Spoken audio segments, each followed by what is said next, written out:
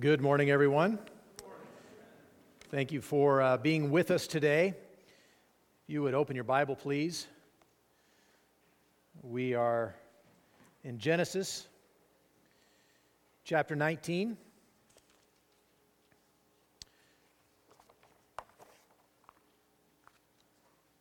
I'm going to start reading for us in verse 1.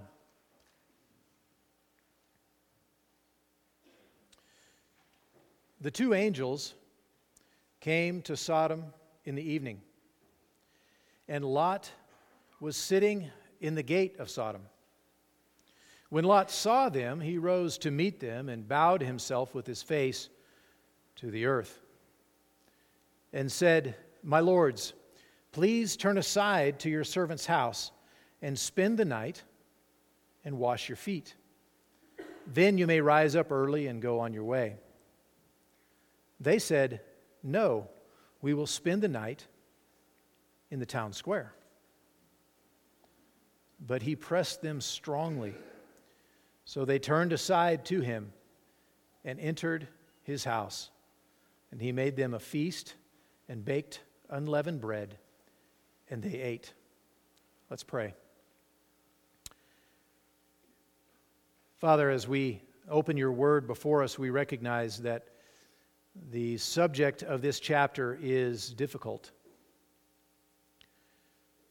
that it is very sensitive in many ways. It's probably not a passage that's a favorite of ours to turn to for our daily devotions. And yet, we recognize this is your word. And we recognize it teaches us important things that we need to know. We recognize in this chapter your instruction for our hearts, for our lives. And so we come to this morning's time expectantly. We pray that you would work in our hearts, that you would teach us from your word, that your Spirit would be active and at work in us.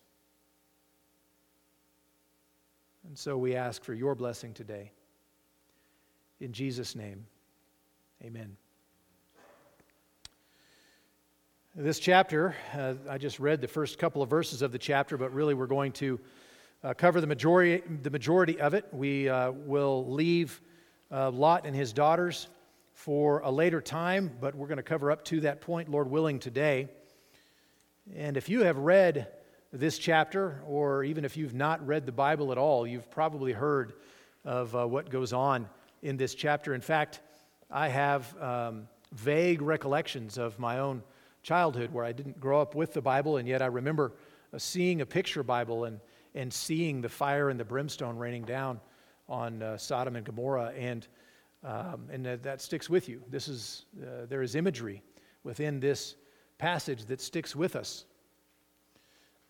We have already seen judgment from God in the book of Genesis, and we could go back all the way to when sin first entered the picture in chapter 3, and we have pronouncements by God of what is going to happen.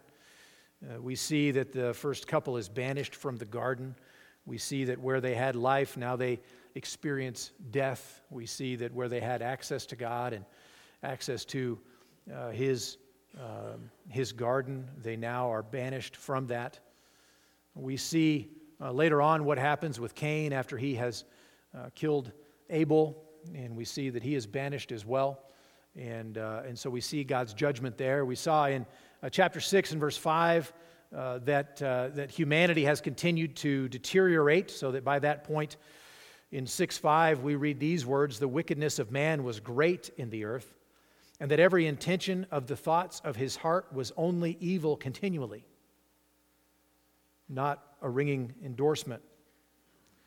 So God sent judgment in the form of a worldwide flood to destroy humanity. And from that judgment, out of that judgment, He delivered Noah and 7 others. And afterwards, He promised that He wouldn't judge the world again with a worldwide flood in the same way. But we've been warned, even as we've come to the story of Abraham and all that's gone on with him, we've been warned already. And back in chapter 13 and verse 13, that the men of Sodom were wicked great sinners against the Lord. And that is a foreboding message, foreshadowing what is to come with the people of Sodom and the people of Gomorrah. And so today we're going to see the downfall and the judgment of those people. And we're going to see that that judgment is not just a judgment, as if there is ever such a thing as just a judgment, but it is so cataclysmic, it is so devastating that the imagery from this judgment in this chapter will stick in the minds of biblical authors going forward, so that future authors in the Bible, when they reflect on the judgment of God that is going to come in the end times, or perhaps the judgment of God that is going to come on a nation during time, they use this same kind of imagery. And in fact, we use that imagery, don't we? In the ESV, it doesn't translate it as fire and brimstone. The King James does, and that's the language that we stick with. That's the language that stays in our mind, fire and brimstone raining down from heaven as judgment upon a wicked people. And so we're going to work our way through this passage today, and then we're going to make several comments at the end, that conclusions we can draw and points of application for us as well. But we'll notice right off the bat, starting in verse 1, that we have Lot sitting there in the gate of the city, much like we saw Abraham sitting in his tent, in the door of his tent. Remember when the three men appeared and he came and addressed them? We have a similar kind of setting here, which tells us something about Lot's importance in this town, that he has some sort of official capacity. He's some sort of elder of the city. He's not just a visitor. He's there in the gates. That's a place of importance, and that's the position that he's in. And when these two men come in, we know they're angels. When they come in and visit, he rises to greet them. He bows himself down, his face to the earth. Very similar to Abraham, though with some important differences there. But nevertheless, he's greeting them, and he calls out to them. He says, "My lords, don't stay in the open square," which was the custom. When you show up in town, you would stay out there in the open square until someone noticed you and had room for you. And they would invite you into their home, or they would invite you to their place to take care of them. And he says, "My lords, please turn aside to your servant's house right away. Spend the night with me. Wash your feet. I'll feed you, and I can send you on in the morning." So he's seeking to show hospitality to them as well. And they say, "No, we'll stay out in the town square." And so they decide they're going to stay in the town square, but he pressed them in verse 3 strongly, and so they turned aside to him, and they entered his house. And he made a feast for them, and he provided for them, and all of this. So he's hospitable to them. But the story continues. I want to notice, as we before we go any farther in our text here, our whole section we're looking at today is arranged according to the time of day. We don't always have such a convenient reference system in the Bible, but this one is arranged that way, and that's why I've called this Judgment Day for Sodom and Gomorrah, because it is arranged that way. In verse 1 of chapter 19, they came in the evening. And so our first section is going to take place in the evening, and we have an evening announcement of judgment. Why is that? Why is there going to be an announcement of judgment? Well, we see verse 4, before they lay down, so they've had their meal, they've been invited in to Lot's place, they've eaten together, but before they lay down, the men of the city, the men of Sodom, both young and old, all the people, to the last man, surrounded the house. Now, that's not just being wordy, trying to make a verse longer. He's using that kind of language to make it very clear to us that this is a pervasive movement within the community. It wasn't just some men showed up, like the town bad guy decided that he was going to visit the house of Lot that night. It wasn't. It was the men of the city. It was the men of Sodom, both young and old. So this isn't just the old men who are, dirty old men and going to pursue what they're going to pursue or whatever. No, the young are involved too. It's young and old. Across the board, the men of the city, all the people. This is, the whole town comes out. To the last man. You think the author is trying to drive a point home? He is. He wants us to know what kind of town this is. He wants us to know the truth of the words that were written back in 13:13. The men of Sodom were wicked. They were great sinners against the Lord. And not just a couple. Not just one or two bad seeds. This was the nature of the whole place. So they show up to Lot's place and they surround the home. They don't just come and stand in a line and knock at the door. They surround the home.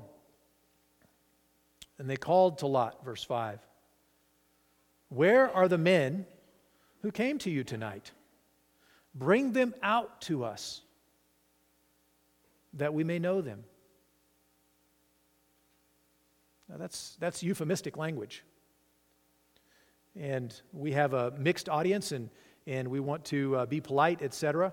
We want to be clear while also, I want my 6-year-old son to be able to follow along and not be tripped up in his mind, but their intentions were evil. To know, in this sense, means sexual relations. It doesn't mean that they wanted to introduce themselves around, we want to get to know you, maybe play a game of cards. Or come join us, we're going to go and go for a walk. Or no, their intentions are very explicit and very wicked. They're right there on the page itself when he says, they say, we want to know them. Well, how do I know this? How do I know this is a euphemism? If you'll keep your finger there in chapter 19 and go back to Genesis chapter 4, it should be no surprise to us. We use this language as well to know when we're speaking euphemistically. Genesis chapter 4 and verse 1, now Adam knew his wife Eve and she conceived. What kind of knowing results in conception? It's very clear, right? And you could go on in verse 17 of that same chapter 4. Cain knew his wife and she conceived. It's the same kind of knowing. It's euphemistic. It's carried on, and I don't need to hit that point anymore, but their intentions were very explicit. They make them known. We want to know those men. Bring them out to us that we may know them. Verse 6. So Lot, who's the host, went out to them, to the men at the entrance, and he shut the door after him. It seems he knows something is up. It seems like he has a suspicion of what's going on, and we've kind of gotten that idea from the beginning, right? These men just walk into town, and Lot is volunteering and saying, stay at my place. No, you can't stay out in the open. You got to stay at my place. Come on in. I'll take care of you. You can take off in the morning. Stay with me. He knows what kind of town Sodom is. He goes out to the men at the entrance. He closes the door behind him. And he says, I beg you, my brothers, do not act so wickedly. That's interesting. He calls them my brothers. Now, he's not really of them. Remember, he's a guest. He's been there about 20 years by now, if you count back to when he first arrived there. But he calls them my brothers. Now, this is probably because he's trying to relate to them and help them to see his way and do what he says. Don't do this wicked thing.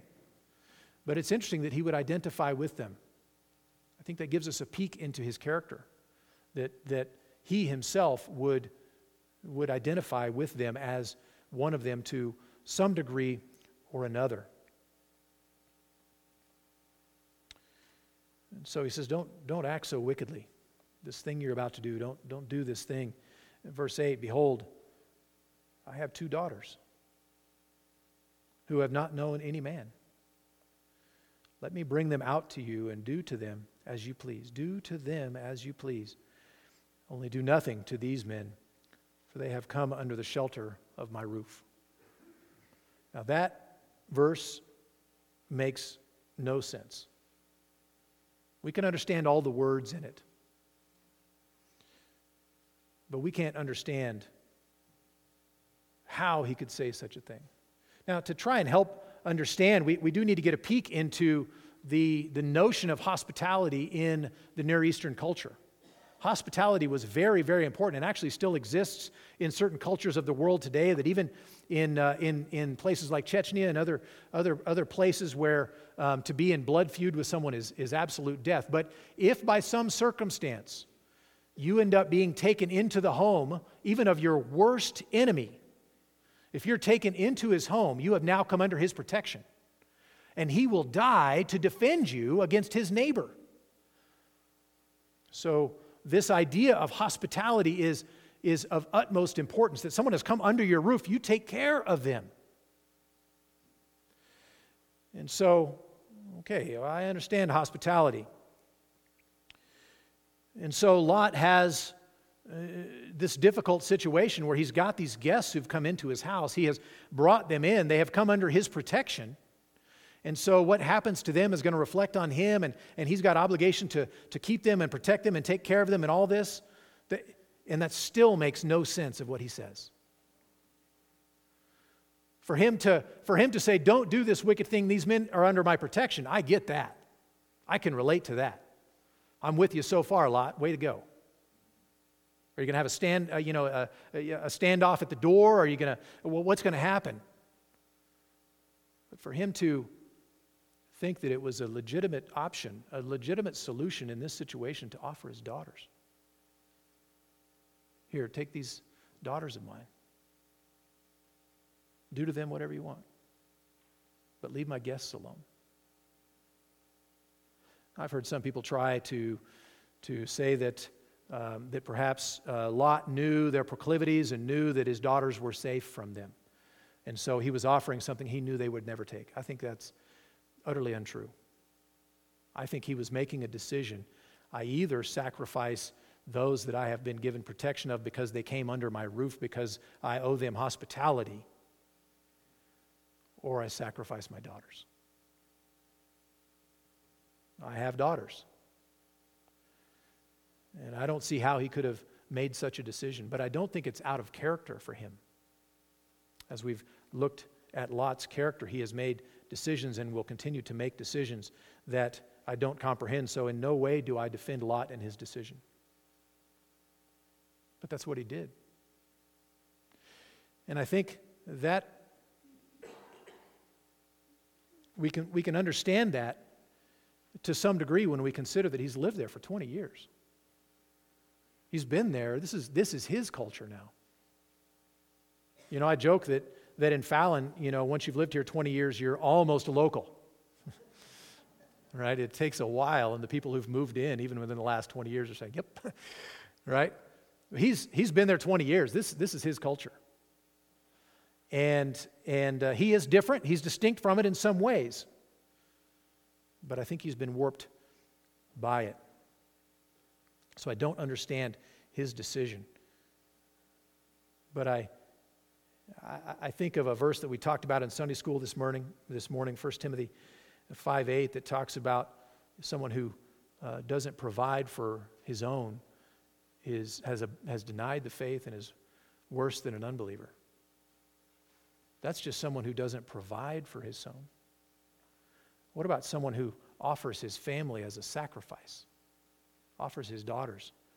This is evil and this is wicked, and I don't think there's any excuse whatsoever for it, but I think it's a realistic picture of what would happen to a man who has dwelt in such a context where every last man, young and old, without exception, would come to the door, surround the house to accost those inside.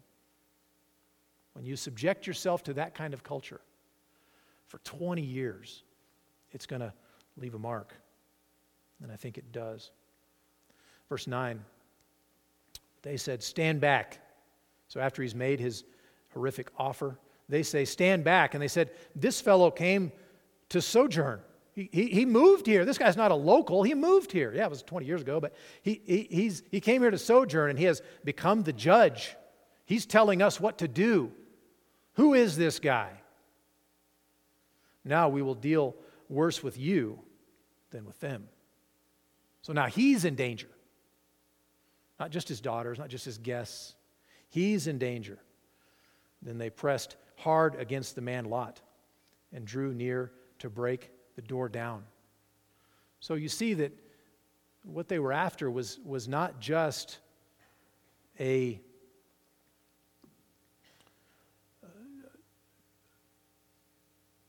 evening of entertainment. of some sort of consensual nature. You see that their lusts are violent. They're willing to break the door down. They surround the house. What would you do if you heard a knock at the door and you looked out and your house was surrounded? You would know you were under siege.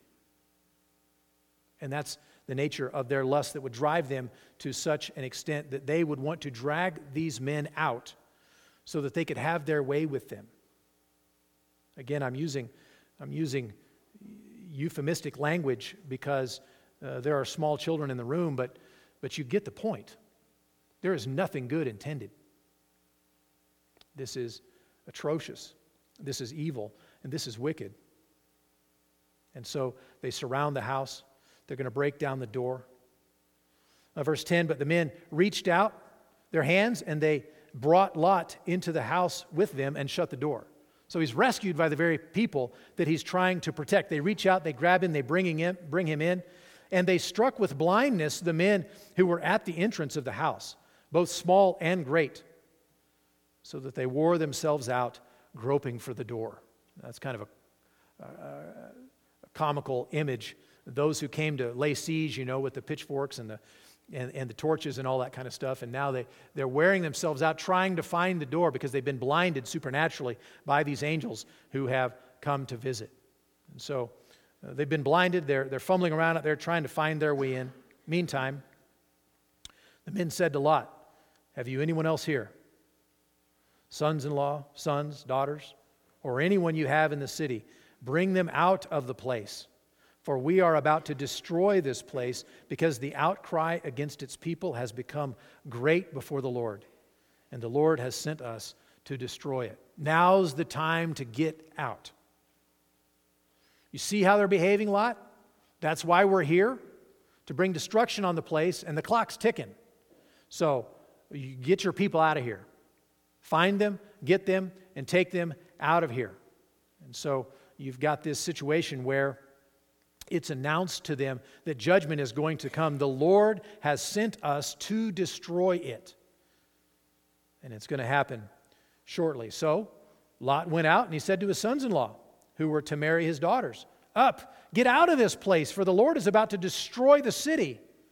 So he goes to them, he tells them, "Now's the time, get out of here. We have to leave, and we have to leave right now. God is about to destroy this city. Yahweh, my God, is about to destroy this city." But he seemed to his sons-in-law to be jesting.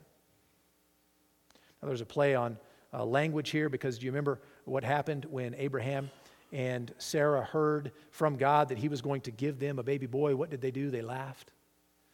Well, the word here for jesting is the same root word. So these sons-in-law, they hear the message of impending judgment, and they laugh. There's laughter as a response to the declaration that God's judgment is going to come. I think you've probably shared the gospel with people before. Perhaps before you came to Christ, someone shared the gospel with you and you laughed. Judgment? God's going to judge sin? That's crazy. That's ridiculous. Why don't you go back to whatever rock you crawled out from under and just stay there? Maybe that was you.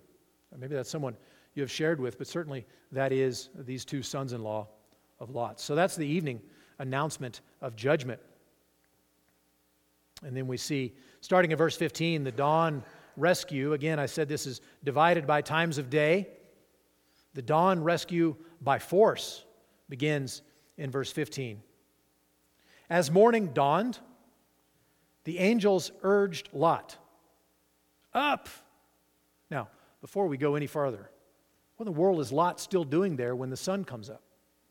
He's just been warned the night before, God sent us here to destroy the place, so gather your people and leave town. And Lot's thinking, well, we can go in the morning, right? So the angels come to him and they wake him up, it seems like. "Up, take your wife and your 2 daughters who are here, lest you be swept away in the punishment of the city. Leave now. Leave now." So the angels try again. They have to wake him up, as it were. The dawn is upon them, and they are still there. But look at verse 16. He lingered. You see the lethargy? The spiritual lethargy, the the inability to comprehend that now means now, Lot. The judgment of God is impending. Why are you lingering? And how often we do that. How often we linger. We hear the word of God telling us, you must leave that. You must repent of that sin. You must leave that. And maybe tomorrow morning. And even tomorrow morning, we're reminded and we linger. But he lingered. So the men seized him and his wife and his 2 daughters by the hand, the Lord being merciful to him.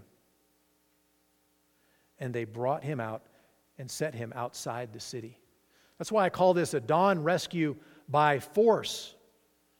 The angels have already tried logic. They've already tried reason. They've tried emotional motivation. And so what ends up happening? They grab them by the hand and they drag them out, rescuing them by force. And we might think, don't get rough with people, right? Drag them by the hand and lead them out. Couldn't you, be a gentleman about this? Continue talking to Lot.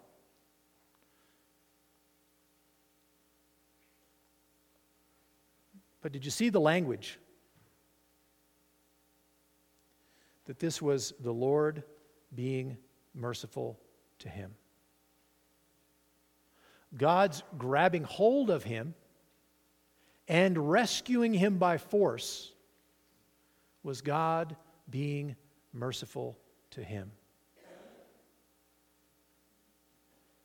I would expect, we've got firefighters in the room, we've got first responders and whatnot, that if one of these firefighters or first responders or someone in the military came upon an accident and there's a flaming car and the person was and they're inside, let me finish this text. I got to text my mom and let her know I crashed and the place is burning, right?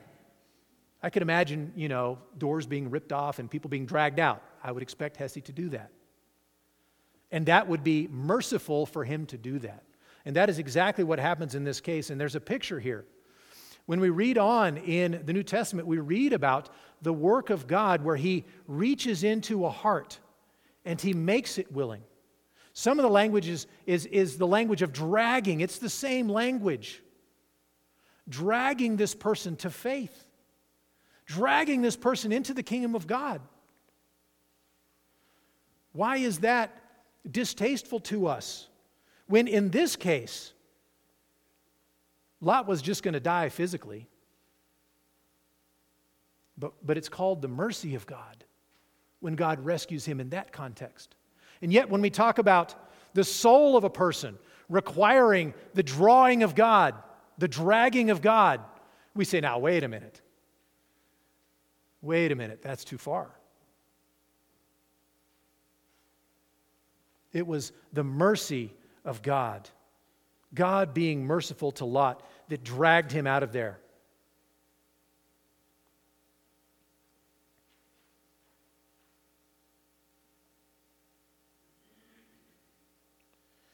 And as they brought them out, verse 17, one said, "Escape for your life. Do not look back or stop anywhere in the valley. Escape to the hills, lest you be swept away." So they've been brought out physically, and now they're put on their feet, as it were, and said, go to those hills, get out of here, and run, and do it fast. And Lot says, "No, my lords. I know you've physically saved me from the burning city, as it were. You've rescued my life, but no, I don't like that plan. Behold, your servant has found favor in your sight, and you have shown me great kindness in saving my life, but I cannot escape to the hills, lest the disaster overtake me and I die. I know you've gone through great effort to rescue me to this point, but if I just, continue with your plan, I'm surely going to die in the hills, because I can't live in the hills." And so he suddenly begins to doubt the plans of the men. "Behold, this city is near enough to flee to, and it is a little one. Let me escape there. Is it not a little one? and my life will be saved. So he looks at this small city and says, why not? It'd be better if I went there rather than go into the hills. See, in the hills, I might get caught up in all this, but I'd be safe in this little town. And it's small enough that you won't have to judge it because it's such a little place. Isn't it small? It's just, it'll escape your notice. I'll be safe there. I'll be safe. And he said to him, behold, I grant you this favor also, that I will not overthrow the city of which you have spoken. Escape there quickly, for I can do nothing till you arrive there. Therefore, the name of the place was called Zoar. So here they've been rescued physically out of the house, out of the city. They've been placed down and said, go to the hills and don't look back. Run that way, don't look back. And Lot objects and says, well, I'd rather go to town. I'll go to this town over here. It's not so big. You really don't have to destroy it. I'll be safe there. Let me go there. And so the angels say, okay. Really, it's the Lord saying to them, okay, we'll grant you that, but get there quickly because things are going to start happening as soon as you get there. Don't dawdle and don't look back. And so he takes off, and that's the direction he's going to go. So we have a dawn rescue by force, but then the time continues, and we have a sunrise of fire and brimstone. Verse 23, the sun had risen on the earth when Lot came to Zoar, the town he was running to. And then the Lord rained on Sodom and Gomorrah sulfur and fire from the Lord out of heaven. Any question where the judgment came from? The Lord rained it from the Lord, out of heaven. God's judgment on this place. Now remember when in the last chapter we saw that Abraham was pleading with the Lord. If there are 50 people there, are you going to destroy 50 righteous people along with all these wicked people? The Lord says no. What if there are only 45 righteous people there? I'll spare it for 45. And then this haggling goes on, right? And they arrive down finally, eventually, where it comes to 10, and Abraham finally says, Lord, what if there are only 10 there? Will you destroy those 10 with all these other? If there are 10 righteous, will you destroy them with the unrighteous? The Lord says, no, I won't. I'll spare the whole place if I could find 10 righteous people there. Well, didn't find 10, did he? He only found 4 people who were rescued, and they're of questionable character. But nevertheless, he rescued them, thus leaving the entirety of the remainder of the populace. Remember all the ones who were gathered at the door, to the last man, everyone who was after this evil thing. It's those people who were left. And judgment comes. And he overthrew those cities. Fire and sulfur and brimstone raining down from God, from heaven. He overthrew those cities and all the valley and all the inhabitants of the cities and what grew on the ground. The destruction is complete. It is utter. It's not as if, just the houses all burned up or something. The whole place was radically changed. And of course, scholars think that this all took place in the neighborhood of the Dead Sea. And for any of you who've been to the Dead Sea, I've not, but I've seen pictures, and it's dead everywhere. The smell of sulfur still remains in the air. Even the vegetation is wiped out. The whole place was wiped out. And this language, this is such memorable language that we still use it today, talking about judgment, fire and brimstone. What's a fire and brimstone preacher? It's a preacher who talks about judgment all the time. So this language has stuck with us, and this language carries on through the rest of the Bible, but the point is that he judged cataclysmically, horrifically, visibly, miraculously, rained judgment down on the whole place, rescuing only these 4, Lot and his wife and 2 daughters. Verse 26, but Lot's wife behind him looked back, and she became a pillar of salt.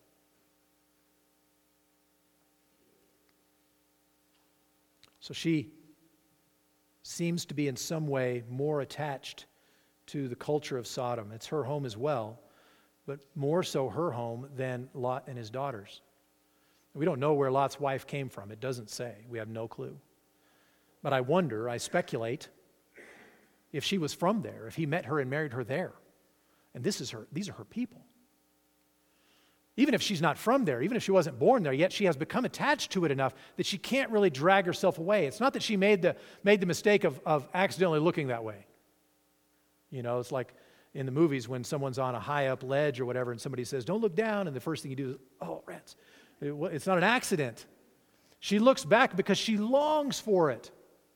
She's sorry to see it go. These are her people.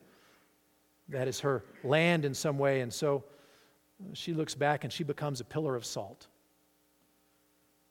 Why a pillar of salt? I don't know. I know that in the ancient world, when a city was defeated, when a land was defeated, they would often sow salt into the ground, thereby rendering the ground sterile. It was an image of judgment. The place won't even grow anything because there's salt everywhere. So is that what it means? I don't know. I imagine that's what it means, but I don't know. But we see this horrific judgment that has happened, and now the 4 people who are rescued are now 3 people who are rescued: a husband without a wife and 2 daughters without a mom. We see a morning now of observation and remembering. Verse 27. Abraham went early in the morning. So we flash away from the destruction of the valley, and now we flash back up to Abraham, who was in the previous chapter looking down upon the city, discussing what was going to happen down there with the Lord. Abraham went early in the morning to the place where he had stood before the Lord, and he looked down towards Sodom and Gomorrah, toward all the land of the valley, not just this city, but the whole place. And he looked, and behold, the smoke of the land went up like the smoke of a furnace. Nothing left but cinders, just smoke. And you imagine in your heart, you know, what was going through Abraham's mind at this time. Did Lot survive? Or is Lot dead in the smoke? He didn't know. Abraham had no idea. So he's looking down and he's seeing this place. He was just pleading for their lives. Lord, spare the whole place if you can only find 50, 45, 40, 30, 20, 10. Even if 10 righteous, spare the whole place. He was interceding, and now he sees the smoke going up like the smoke of a furnace. Verse 29, so it was that when God destroyed the cities of the valley, God remembered Abraham. Now, that's surprising language. Talking about the destruction of the valley, and we know that Lot was rescued. Shouldn't it say that the Lord remembered Lot and rescued him? Remember on the boat? Remember during the flood? The Lord looked down and he remembered Noah. And thus he brought an end to the flood. He remembered the man and brought an end to the destruction of all of humanity and really all of the earth at that time. But here, that's not the language we have. We would expect, and God remembered Lot. But God remembered Abraham. He remembered the one man, and he sent Lot out of the midst of the overthrow when he overthrew the cities in which Lot had lived. He remembered Abraham and he delivered Lot. That's surprising. That's not what we expect. That's not the language he has used before, though we've seen judgment happen before. That's not the way he talked about it.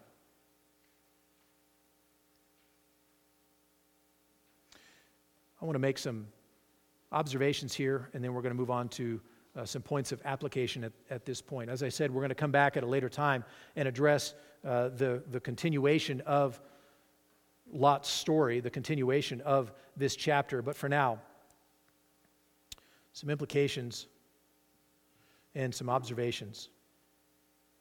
As bad a man as Lot was, and I don't defend Lot, though the New Testament calls him righteous Lot. That's a discussion for next week. But as bad a man as Lot was, contrast his behavior of hospitality and giving, at least for the sake of his guests. Contrast that giving nature with the rapacious nature of the community. They were going to take, if they had to kick the door down to do it. And if Lot got in their way, they were going to take him too. It was all about their own desires. It was all about what they could get. It was all about what they could take. Another observation. Lot is seen trying to do what's right in some ways, but he is hindered and he is confused. He cannot see clearly. The influence of these 20 years that he's been there in Sodom has weakened and dulled his spiritual senses. He's got one foot in Abraham's world, and he's got one foot in Sodom. He is a confused man. And you see the destruction that happens in his own life. He's already offered his own daughters, and you see what's going to happen. Now, another observation. According to Ezekiel 16, there are several places in the Bible where Lot is mentioned. There are several places in the Bible where Sodom and Gomorrah are mentioned. A very interesting one is in Ezekiel chapter 16, which talks about the root of Sodom's sin. Ezekiel 16, verse 49, says the root of their sin was decadence. The word language used there is pride, excess food, and prosperous ease. And we know what the sin of Sodom was, and everywhere in the rest of Scripture that's confirmed. The homosexuality that went on, and this rapacious homosexuality, not just that sin, but it was violent. And so here you've got their pride and their excess food, their prosperous ease, their decadence, coupled with an unwillingness to aid the poor and the needy. They weren't going to give anything to anybody, but they would take everything you had. That was the nature of the city. And this seems to fit with what Lot first observed about the region when he separated from Abraham in chapter 13. The wealth of it, it's well watered everywhere, like the garden of the Lord, like the land of Egypt. It's such a lush place. There's such wealth and opulence and opportunity. This is so wonderful. You see, at least for Sodom and Gomorrah, what kind of thing it led to. Another observation about sexual sin. God's people are to be set apart from sexual sin. Another observation, there is a connection between sexual sin and other forms of victimization and greed. Sexual sin is a taking sin. It's a greedy sin. It wants pleasure or power for me, no matter what it costs anyone else, particularly those weaker than us. Another observation, there is a connection between sexual sin and the downfall of a society. Again and again in Revelation, we see the language of sexual immorality in connection with judgment. For example, in Revelation 14 and verse 8, fallen, fallen is Babylon the Great. Destroyed, destruction, fallen, fallen is Babylon the Great. She who made all nations drink the wine of the passion of her sexual immorality. Now, this means more than just sexual immorality, but it certainly includes sexual immorality. So you see a connection between a downfall of civilization and sexual sin. But there's another point here, an observation I want to make before we move on to applications. Why was Lot rescued? In our passage here, Lot was rescued because God remembered Abraham. The one man was remembered, and the other man was rescued. Abraham had a unique relationship, a unique status with God, and he interceded on behalf of Lot. And thus, God, in this judgment, saw Abraham and remembered him and rescued Lot. Folks, this is the gospel. This is the gospel. It doesn't say he remembered Lot and rescued Lot. The reference there to Abraham is with you and me a reference to Christ. How is it that you and I, though our outward sins may not look like those in this chapter, how is it that we can be delivered? Is it because there's something special about you? I think you're special, and your spouse thinks you're special. And your kids one day will think you're special. But why is it that you can be delivered, that you can be forgiven of your sins?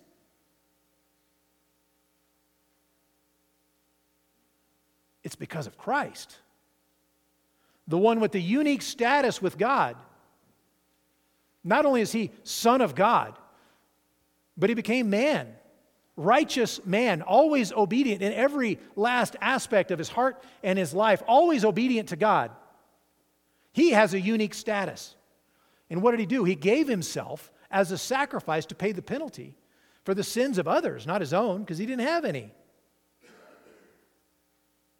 And so we who have faith in Christ are counted in him. And so God remembered Abraham and delivered Lot. If you are in Christ, God remembers Christ and delivers you. That is your only hope. If your hope is that you are special enough, if your hope is that you've done enough, or that by virtue of being human, you are therefore God's child in some way, if your hope is in any of those things, you have no hope. Your only hope is in Christ. Abraham had interceded for Lot, and Lot was delivered. And what do we read in Hebrews chapter 7 and verse 25 about Christ? He is able to save to the uttermost all those who draw near to God through him, because he always lives to make intercession for them. He gave himself as a priestly sacrifice, and he continues to intercede on our behalf as our priest. As Abraham interceded for Lot, and thus Lot was delivered, we who are in Christ receive the benefits of his constant intercession for us. A couple of points of application, and we'll draw it to a close. First of all, be a giver, not a taker. Now, what do I mean? I like to receive gifts as maybe more than the next guy, right? Be a giver, not a taker. I didn't say receiver, a taker. As tainted and inconsistent as Lot was, he was trying to give protection to his guests. He was giving, even giving of himself, even horrifically giving of himself. The people of Sodom, on the other hand, were out to take all the pleasure they could get from those same guests. They were there to take it by force if need be, kick down the door, break in, and take it by force. So examine your own heart. How much of your life is about what you can take? In how many relationships, in how many contexts do you take what you want for your own pleasure, for your own benefit, for yourself? How much of your life is about that? How much is about giving others what they need, no matter the cost to you? Wherever that is the case, wherever it's the case that we desire to give of ourselves for the sake of another person, even if it's vastly expensive to us, that's evidence of the Holy Spirit's work in your heart.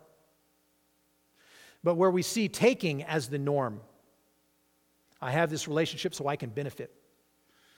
I utilize this thing so I can take. That's an area where we need to repent. And we need to become one who loves others instead of lusting after what others can give us. In Christ, we have been given everything that we need. There is no lack, there is no shortage, there is no limit to what we have been given in Christ.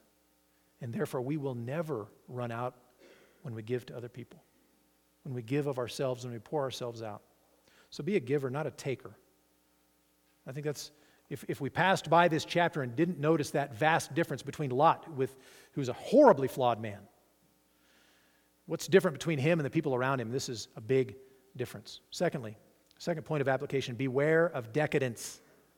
It leads to all kinds of opportunities for corruption. Idle hands are the devil's workplace. That's not in the Bible, but it's here. Beware of decadence. We can make so many opportunities for ourselves. We live in a time where there's such opportunity. Beware of decadence. Thirdly, come out of Sodom. What do I mean? Worldly culture comes into your home, It comes into your family. It comes into your mind through the radio and TV and computer and phone and peers and all of that stuff. We are more affected by our culture than we have any clue about. I don't think Lot recognized how much he had been shaped by his community. And I don't think we recognize how much we have been shaped by our community. I recognized some differences when we moved back from Russia. I recognize fewer differences now.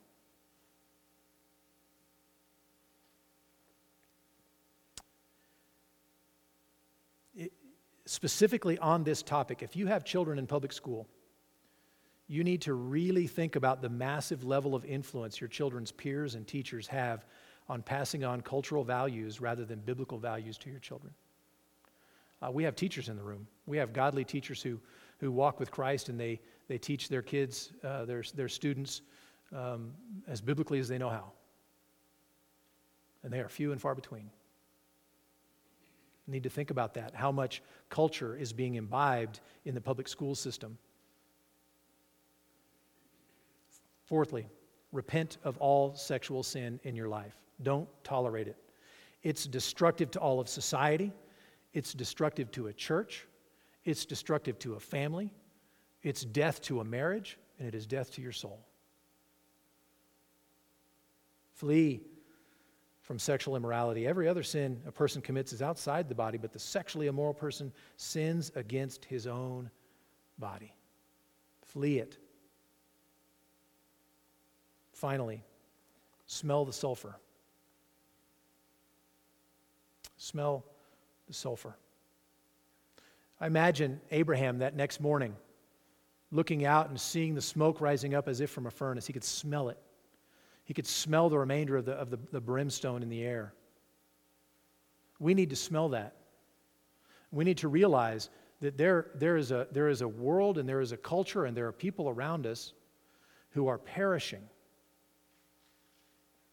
And just as Abraham was standing there wondering, is Lot in the smoke? We need to wonder, and we need to be developing a heart of compassion for those who will face that apart from Christ. So many who will want to stand on their own merit.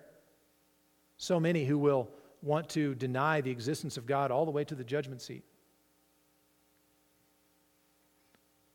We need to go to them with the gospel. We need to have a heart for them like the heart Abraham had for Lot particularly, and even for Sodom and Gomorrah. We have the gospel. We have the words of eternal life because they are the words of Christ. We are the ones who bear the message of how a person can be redeemed so that when Christ remembers, or when God remembers Christ, the benefit comes to us.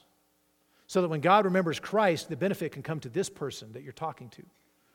That they would be rescued, that they would be taken out of there, that they would have a new destiny, that they would have righteousness before God and forgiveness of sins and eternal life with Christ.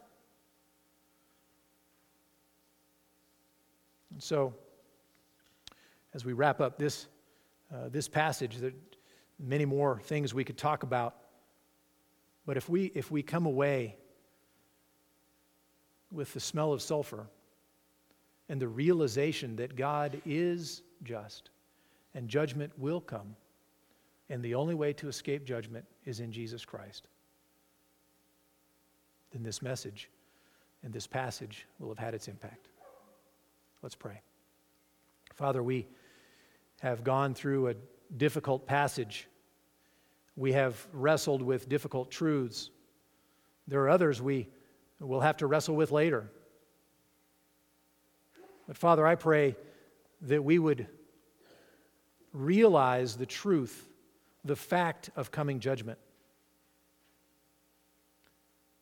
That we would realize that there is no way of escape but Christ. We couldn't run far enough. We couldn't deny hard enough. We couldn't reject strongly enough. We couldn't do enough of our own. The only hope from that coming judgment is Jesus. And that is hope we get to offer to everyone who will trust in Him. I pray that you would make us the messengers of that good news to the world around us. That we would preach Christ, that we would share Christ, that we would make Christ known, that we ourselves would take refuge in Him, and we would invite everyone around us to do exactly the same. Find refuge in Jesus Christ and be saved.